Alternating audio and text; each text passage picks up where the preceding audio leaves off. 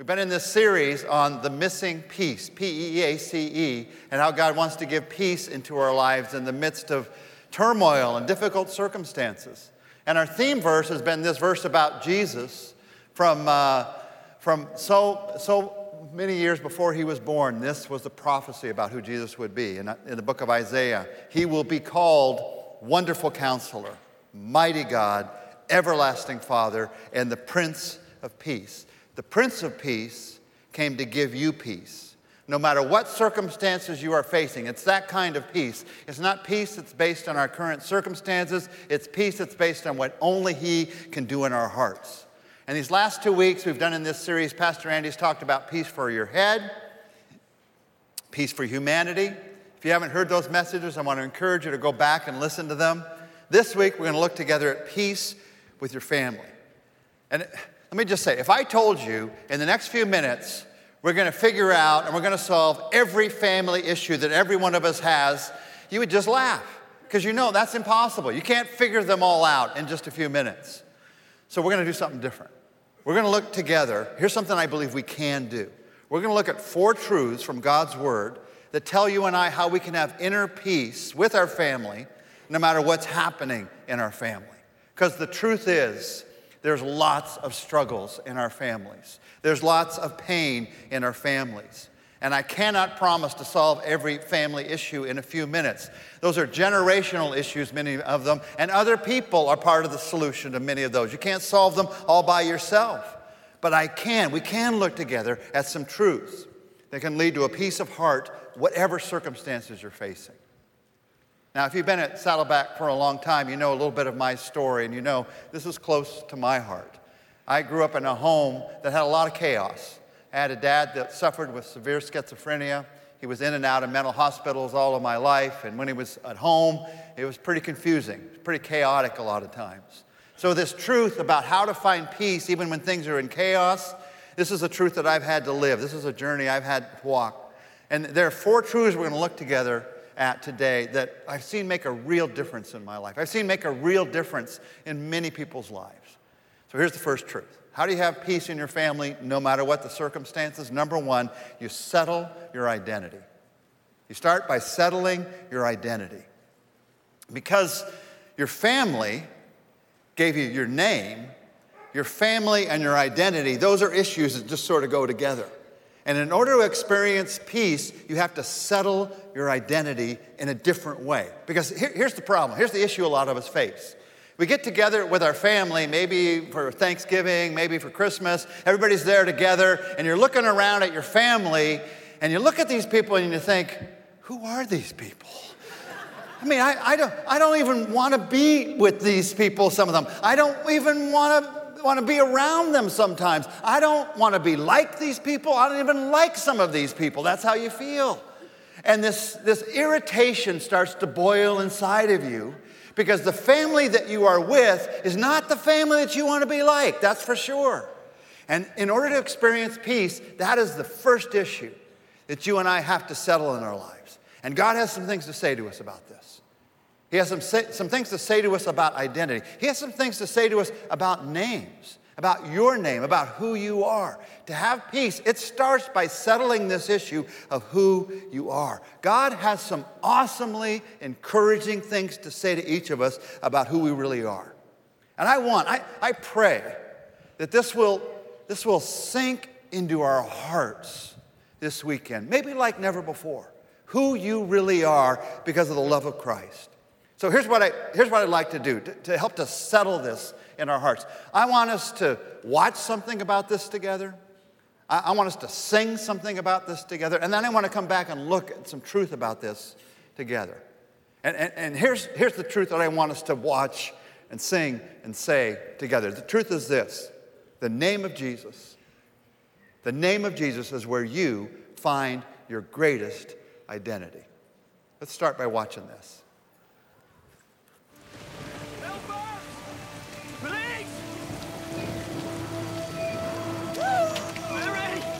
I've got you!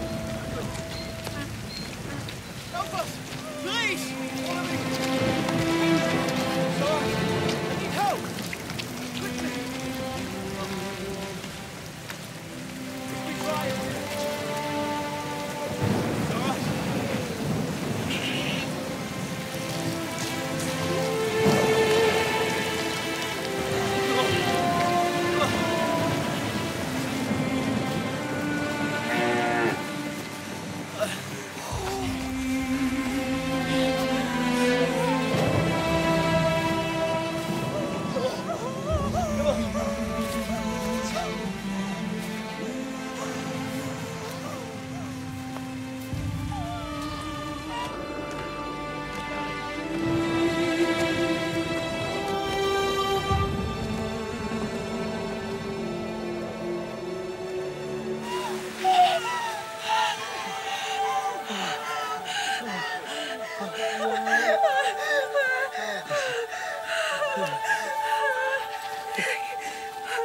son.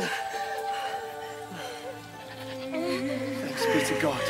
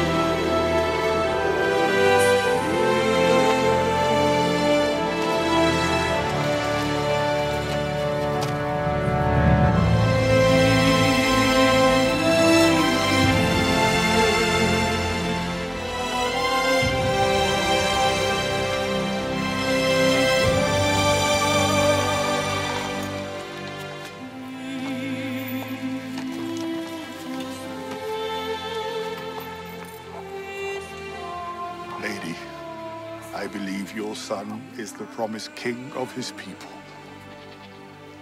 What is his name? Jesus. His name is Jesus.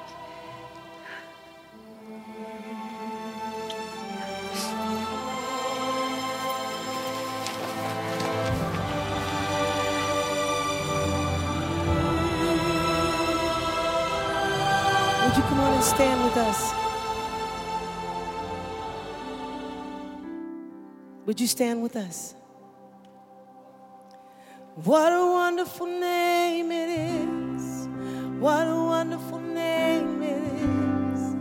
The name of Jesus Christ, my King. What a wonderful name it is. Nothing compares to this. What a wonderful name it is. The name of Jesus. What a wonderful name it is. The name of Jesus. Oh, we love your name. Yeah, we praise your name. There's no name above your name, Lord. No. Death could not hold you. The veil tore before you. You silenced the boast of sin and grave. The heavens are roaring the praise of your glory. For you are raised to life again. You have no rival. You have no equal. Now and forever, God, you reign. Yours is the kingdom. Yours is the glory. Yours is the name above all names. What a powerful name it is. What a powerful name it is. The name of Jesus Christ, my King. What a powerful name it is. Nothing can stand against. What a powerful name it is. The name of Jesus. You have no rival. You have no equal. Now and forever, God, you reign. Yours is the kingdom. Yours is the glory. Yours is the name above all names.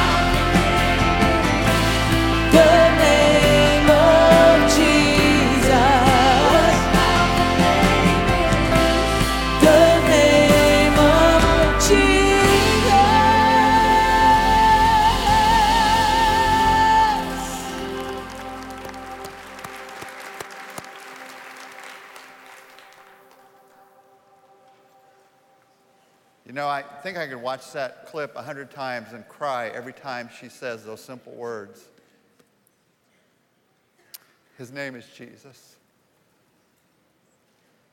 That is the name that changes everything. His name is the name that's above all names. His name is the name that we will worship forever. But his name has also been given to you who are in Christ. He has given you his name so that you have a new identity. You are a new person in Christ. That is what he has done. And that is what we need to settle into our hearts. Here's the truth about you in Christ. 1 Peter 4 says, it's no shame to suffer for being a Christian. Praise God for the privilege of being called by his name. You are called by his name. That is who you are. We need to get back to what the name Christian really means. It's not a political party. It's not a religious affiliation. It's not what people try to make it. It's a family name. You are part of his family, the family of Jesus. You have his name, his beautiful, wonderful, powerful name. He has given it to you. That's what it means to follow him.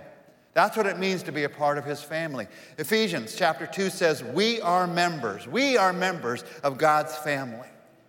Let me give you just a real quick summary of the whole Bible. Old Testament, New Testament. One sentence each. Old Testament is God's promise that he would send a Savior out of the family line of Jesus. New Testament is God's invitation for you to be a part of his family, of Jesus' family. That's the whole summary. He wants you to be in his family. He welcomes you into his family. And that becomes your major identity. The Bible says this. I love the Phillips paraphrase of Galatians 3:27. All of you who were baptized into Christ have put on the family likeness of Christ. You know, you may still have some of the natural traits of your earthly family. Of course you do. But the truth is, your most important identity is now in Christ. Here's what I'm saying. You might have your dad's hairline, but you're in the family line of Christ. That's who you are. You might have your mom's jawline. You're in the family line of Christ. That's who you are. Now, he doesn't force any of us into his family. He invites all of us into his family.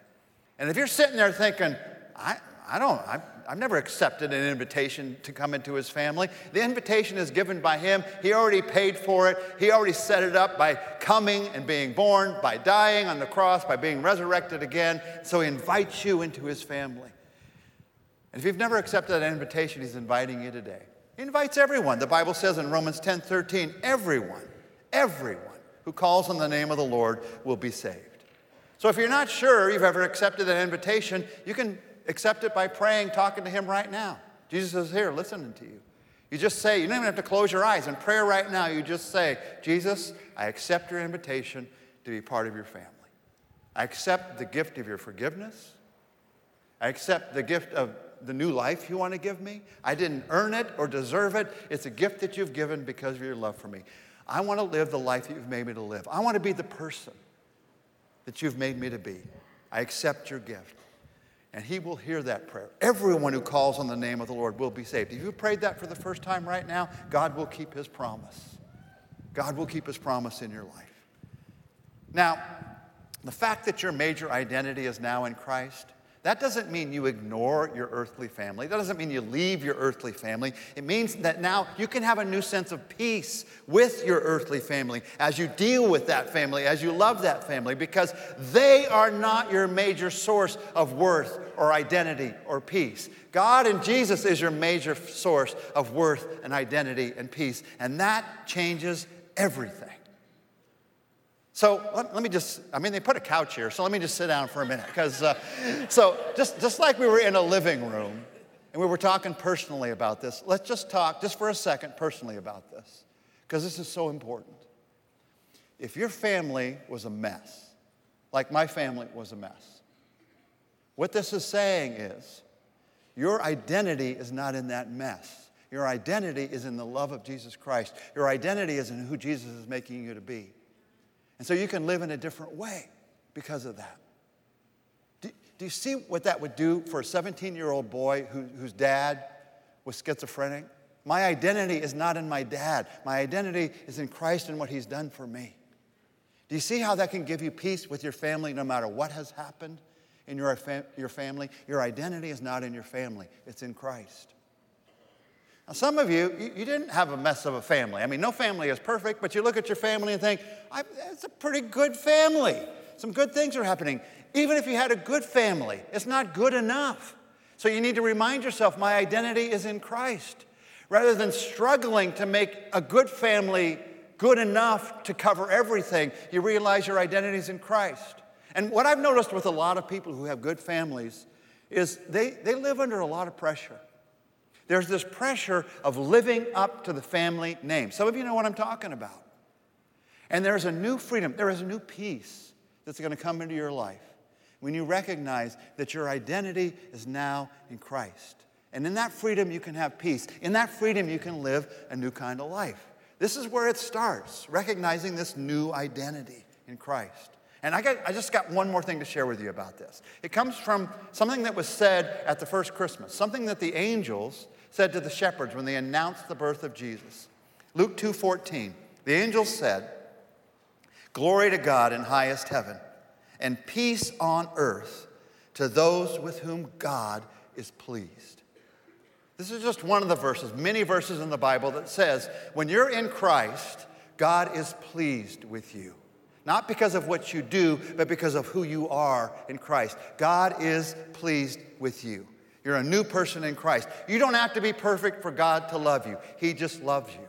You don't have to do this or do that for God to be pleased with you. He is pleased with you in Christ, that you're a part of his family.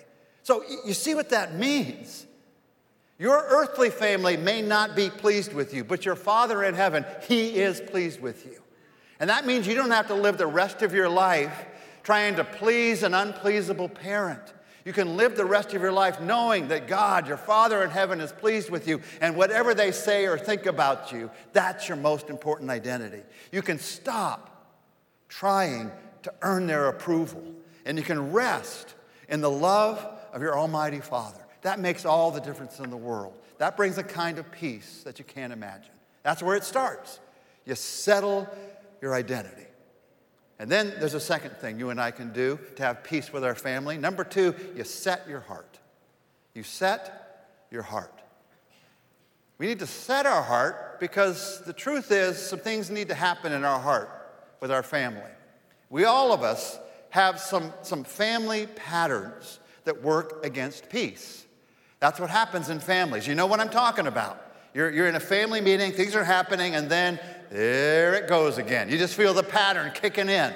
Like, oh, here we go again, one more time. I've seen this movie before, and I'm going to see it again. Didn't want to see it again, but here we go, another rerun, again and again. So these rerun patterns in our family, we think, I got to change that. If I'm going to have peace in my family, I got to change some of those patterns. And maybe you've gone to counseling, and maybe that counseling has helped you to understand what some of those patterns are. But good counseling will also help you to understand it's not enough just to know what the patterns are. That can help a little bit, but it doesn't give you the power to change those patterns. It doesn't give you the power to think differently about those patterns. We need a new strength in our hearts to face some of the turmoil that's going on in our families. Well, guess what? Good news. When God gave you a new identity, he also gave you a new spirit who gives you a new strength. Look at this next verse. Romans 8:15 says, you received God's spirit when he adopted you as his own children. God's spirit promises to give you a new strength and a new heart. Look at this verse. I love the honesty of this verse in Ezekiel 36:26 about our new heart. God says, I promise to give you a new heart. And I will put a new spirit in you. And I will take out your stony, stubborn heart, and I will give you a tender, responsive heart. Now, wait. Some of you are looking and going, wait, what is this about a stony, stubborn heart? Surely that is about other people in my family, right? That they have stony. That cannot be about me. I mean, I couldn't be part of the problem, could I? The truth is, we all have stubbornness sometimes. That's what creates these patterns. We all have selfishness sometimes. That's what creates the patterns. And if you're thinking, Hey, I'm never stubborn. I'm never selfish. You need to look back at those words, stony, stubborn heart, and consider them this week, because we all struggle with this. And can you see the difference? When God's power, God's Spirit comes into our lives and he exchanges a stony, stubborn heart for, look at this, a tender, responsive heart. To work through the issues that are gnawing away at peace in your family, we need the strength and power of God's Spirit. Now, here's the truth about ourselves. We all need a counselor, every one of us. We need a counselor with a capital C, and actually we need a bunch of counselors with a little c. Capital C counselor, little c counselors. Look at these verses. The Bible says that the capital C counselor is the Holy Spirit. That's what Jesus said was the name of the Holy Spirit. He said, but the counselor, capital C, the Holy Spirit, whom the Father will send in my name, he will teach you all things, and he'll remind you of everything that I've said to you. God gives us the gift of his Spirit when he adopts us into his family. And his Spirit has power that we don't have to set our hearts in a different direction. Now, you also need some little c counselors. You need some people in your life that you can talk to about the specific circumstances you're facing. And they'll give you perspective. They'll give you advice. They'll give you encouragement. The Bible says in Proverbs 15:22, plans go wrong with too few counselors, little c. But many counselors bring success. So you need a lot of counselors, a lot of friends, maybe a support group, maybe a professional counselor, probably all three of them to help you to see things that are going on in your life. But the problem is, without the capital C counselor, without the power to make a difference, it's just frustrating to see what the problems are. Let me just give you a simple picture of this. If I brought this lamp, so I got this lamp, and I've tried to make it work, and it's just not working. So there's a couple options if it's not working. One is I could say, well, maybe there's something wrong with the light bulb. But the truth is, as I'm holding this lamp right now, I could change the light bulb 100 times. It would not work. Why? Because it's not plugged in. And if it's not plugged in, it doesn't matter how many times I change the light bulb, how many times I make a change, the light's not going to come on. Things aren't going to happen. So it starts by plugging into his power. Once you've plugged into his power, by the way, there might be a change that needs to be made. There might be a light bulb change that needs to be made. There might be a new way you need to talk. There might be a new way you need to treat people. It takes both. But until you plug into his power, you don't know what changes to make. You're not going to see the results of those changes. So here's the big question. How do you plug into his power? How do you plug in to the power of God's Spirit? Well, first you get to know him, as we talked about earlier. It involves being a part of his family. And once you know Christ, once you're in Christ, he's put his Spirit into your life. My encouragement is keep it simple. Don't make it something complicated. To plug into the power of his Spirit means that you simply recognize that he wants to be with you every moment of every day. And I've always liked the practice of spiritual breathing, where you breathe out and you breathe in and you remind yourself of God's power. You breathe out and you say, I recognize your forgiveness, and you breathe in. Please fill me with your power, with your Spirit. You breathe out. Let me just give you some pictures of this. You breathe out and you say, I give it to you. You breathe in, and I receive what you've given to me, the power of your Spirit. You breathe out, I let go of my plans. You breathe in, I accept your plans. You breathe out, I drop the rope of what I'm struggling with right now. And you breathe in, I recognize that I'm held on to by your love. Now, I don't want to just talk about this. Let's just take a second just to do it together, to literally breathe out and breathe in. So when you do that, just breathe out with me. I recognize your forgiveness. I let go of my plans. I need your love. And breathe in. I accept your forgiveness. I accept your plans. I hold on to your love. I'm filled by your Spirit. The reason I like this picture of spiritual breathing is you have to breathe all day long. It's not like you do like one good breath at the beginning of the day and say, that was great, I'm done breathing today. You're going to breathe all day long if you're going to survive. And if you're going to survive spiritually, you've got to spiritually breathe all day long. Breathe out, breathe in. Recognize I need his power all day long. And you mess up, and if you mess up, you hold your breath for a while, start to faint, you start breathing again. Breathe out, breathe in. Breathe out, breathe in. I love this verse in Ephesians 3:16. It's God's promise to us.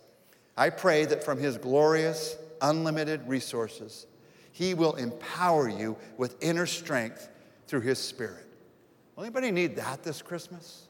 Inner strength through his Spirit? Here's the truth. Without the power of God's Spirit, the best we can hope for in our families is temporary calm. But with the power of God's Spirit, something new can happen. Genuine peace, genuine inner peace. Regardless of the circumstances, we can experience his peace. So you settle your identity. You set your heart. And then you do a third thing. I just want to touch on this for a moment. But all of us know how important this is. It's just good to remind ourselves of it. Number 3, you rest your body. You rest your body. There's something about our physical bodies that leads to peace.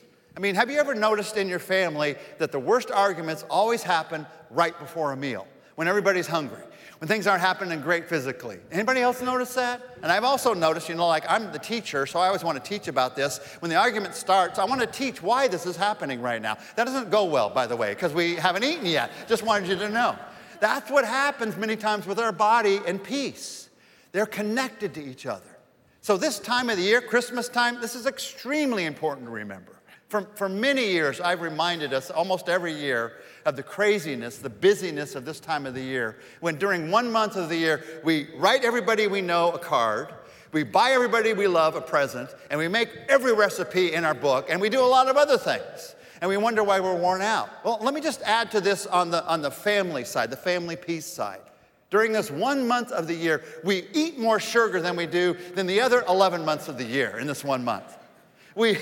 We get less sleep than we get the entire rest of the year. We have a longer to-do list than we have every day than the entire rest of the year. And we wonder why there's a meltdown on Christmas morning. Of course there is. We're physically exhausted. So sometimes we just need the more simple answer. Sometimes we come up with these super spiritual answers to simple problems. So you're irritated with your family all the time during December, during this month. And the super spiritual answer is, well, I need to fast. Maybe I need to fast. Or you think, well, maybe I need to go on a spiritual pilgrimage. And God is saying to you, maybe you need to take a nap. Have you ever thought of that? Because that's what you need. You just need some rest. That's what Jesus taught us. Through his example, he taught us how important this is. Look at what he did with his disciples when they were worn out. The Bible says in Mark 6:31, then because so many people were coming and going that they did not even have a chance to eat, he said to them, come with me by yourselves to a quiet place and get some rest. Get some rest. You might circle those last 3 words, get some rest. If you made a commitment to memorize part of the Bible this year and you haven't done that, just memorize those 3 words. Just start with that, all right? Get some, put those on your refrigerator. Get some rest. Now, I know. Whatever we say here, this is a busy season. So how do you get rest in the midst of a busy season? I want to just give you a tip about that. Something that I have found, many people have found to be helpful during a busy time. Eventually, you're going to need to get some more rest. But during some busy seasons, how do you get some peace? Well, here's the thing about peace. Peace, it takes space for peace to thrive. That's why when you get in open space, you get out in nature, peace can thrive there. You go to a museum, nobody else is there. It's this big open space. You feel peaceful there. It takes space. One of the spaces that peace can thrive in is in the space of the truth of God's Word. So one of the things you can do is you memorize a verse that gives you peace.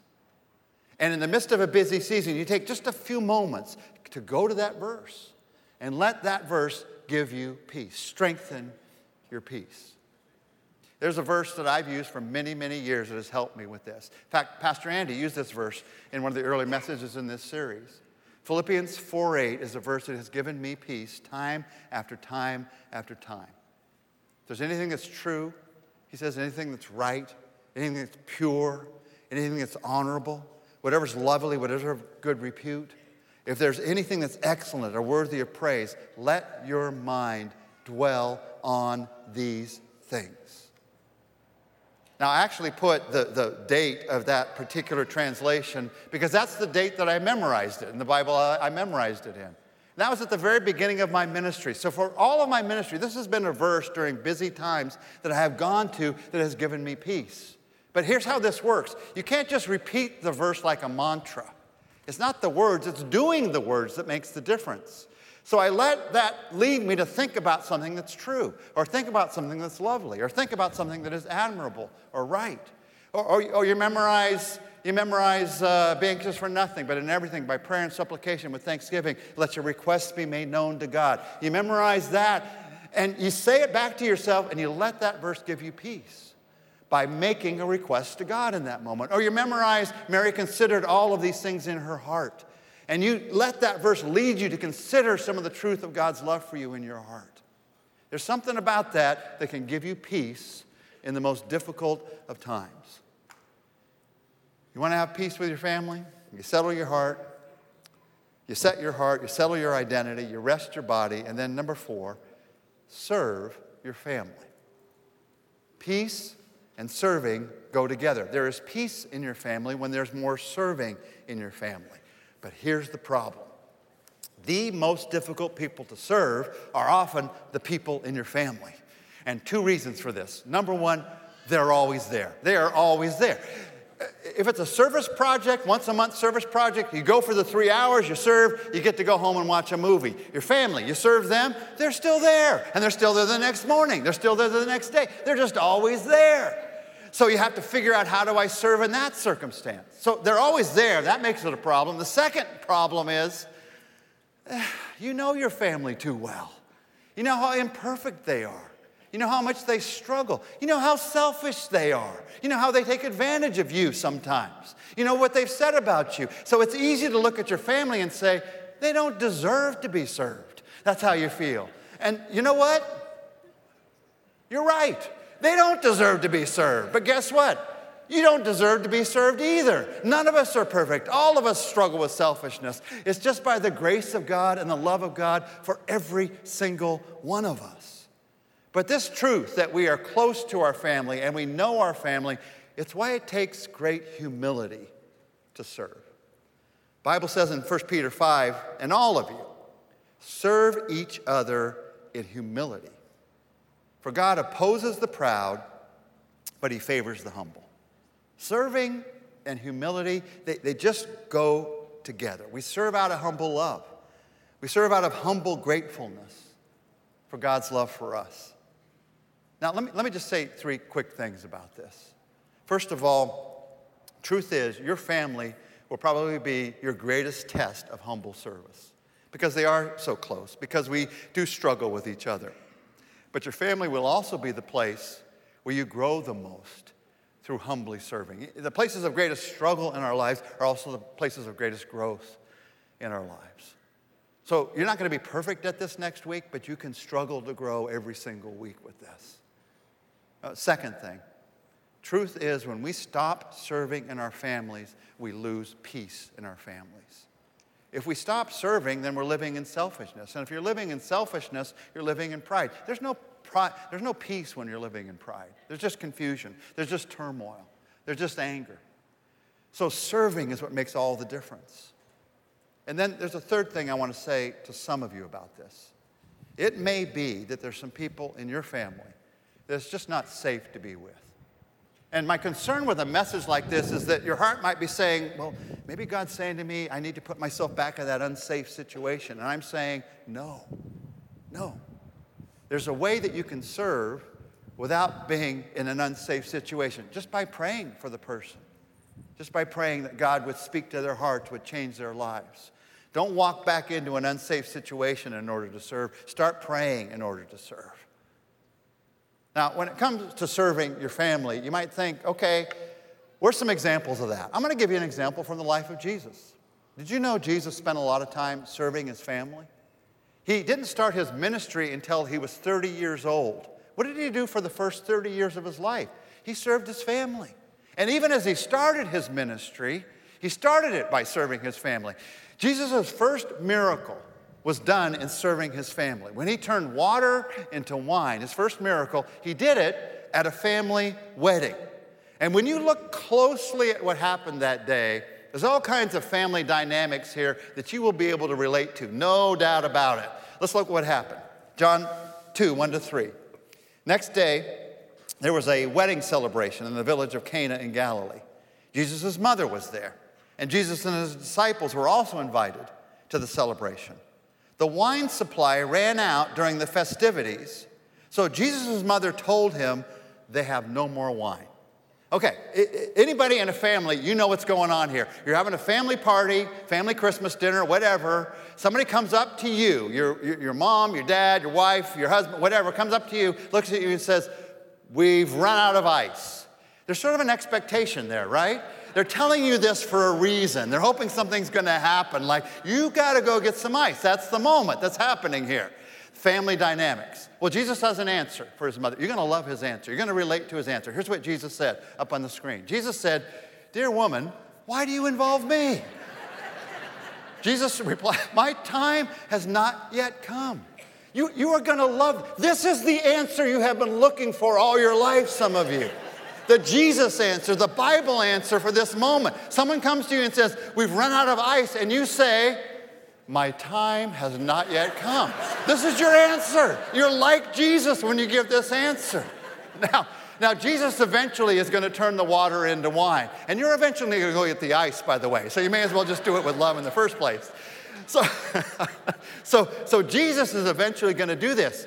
He says, "My time has not yet come," and that's true. It wasn't time yet for him to show his power. So he chooses to do it in a different way. Jesus serves. And he turns the water to wine. But he does it quietly. He does it behind the scenes. Most of the people there don't see Jesus serve, but everyone there notices that he served. They start to say, "Hey, this wine we're drinking now, it is better than the wine that you were serving at the beginning of the party. Most people serve the best wine first. You're serving the best wine last." Everybody noticed that he served. And that's the point. When you make the choice in your family to serve, everyone might not see it, but everyone's going to notice it. It will change the temperature of your family. One simple act of service can change the temperature of a family. One simple act of service can be the key that unlocks things for your family.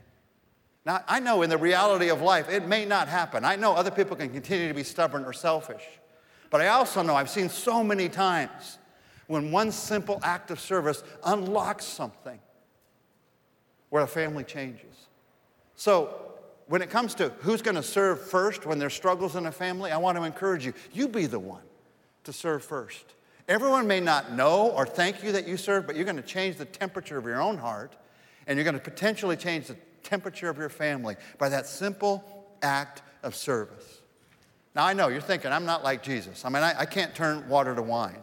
Well, your family might think it was a miracle if you just turned dirty dishes into clean. That would be a miracle for some of you, right? He is washing dishes, not watching football. Jesus is real. God is real. Jesus is coming again, everybody. Come on. It's happening right now. When I first started following Jesus, older teenage boy, I wanted my family to know about the love of Christ. I was the first follower of Christ in my family. And so I thought about what can I say to them to show them the love of Christ? What verse can I share with them? And one of our teachers said to us, your family's not going to be impressed by what you say or what you share. They're going to be impressed by what you do. They're going to be impressed by how you serve. So he actually gave us this. Why don't you, instead of trying to find a Bible verse for your family, why don't you start vacuuming even if you're not asked? So I took that seriously. Do you know what an alien thought that was to a teenage boy, to vacuum without being asked? But I actually started doing that. Not just once, but several times. And it's one of the things that caused my mom to see that Jesus Christ had made a genuine difference in my life. It came through serving. And God can give you the power to do that. Only God can give you the power to do that kind of change, that kind of difference in your life. Now, when you and I think about serving each other, truth is, this is something I still got to figure out daily. I don't have this one figured out. We all are going to struggle with selfishness the rest of our lives. And we need God's strength and God's power to choose to serve one another. I mean, Shondell loves it when I do a message on serving your family, because guess what? I'm a lot better at serving my family those weeks that I do a message on that, because I'm thinking about it all the time. But what about next week and the week after that and the week after that? I need God's power to unselfishly serve the people that I love. And I'm going to be struggling with this the rest of my life. I want to invite you to struggle with me. Let's struggle together towards serving one another in love. Now, before we close, just one more way that we can serve each other. Not just in our families, but we can serve everyone, especially this time of the year, especially this particular week. Romans 1:9 says this: God has seen how I never stop praying for you while I serve him with all my heart and tell the good news about his son. I serve him with all my heart by telling the good news about his son. There is no better time than this week to tell the good news of Jesus, because it's the week that we celebrate the birth of Jesus together all over the place. So I want to encourage you this week, celebrate the birth of Jesus by inviting someone to one of our Christmas services. In fact, here's something I do many years. You've seen me do this before, so don't let it shock you guys. I know pastors don't usually ask you to do this. Would you get your phone out right now? Just everybody. Even if you're not going to do anything with it, just get it out to make the person next to you feel comfortable. Just grab your phone real quick, have it in your hand, because here's what I want to ask you while you have your phone in your hand. Is there a name that comes into your mind right now, somebody that you could invite this next week? Because what happens to me is I get busy. And all of a sudden the Christmas services are here and over, and I forgot to invite somebody. So if there's a name, why not invite them right now? Hey, we're sitting in church talking about our Christmas services. Love to have you be there. Just text them right now. You don't have to wait. Let them know right now. If you want, think of somebody you know is already coming. Text the person sitting next to you. Hey, are you coming? It'll start the ball rolling at least, okay? Text anybody you want and invite them to the Christmas Eve services. And I especially want to encourage you to invite somebody you've invited before.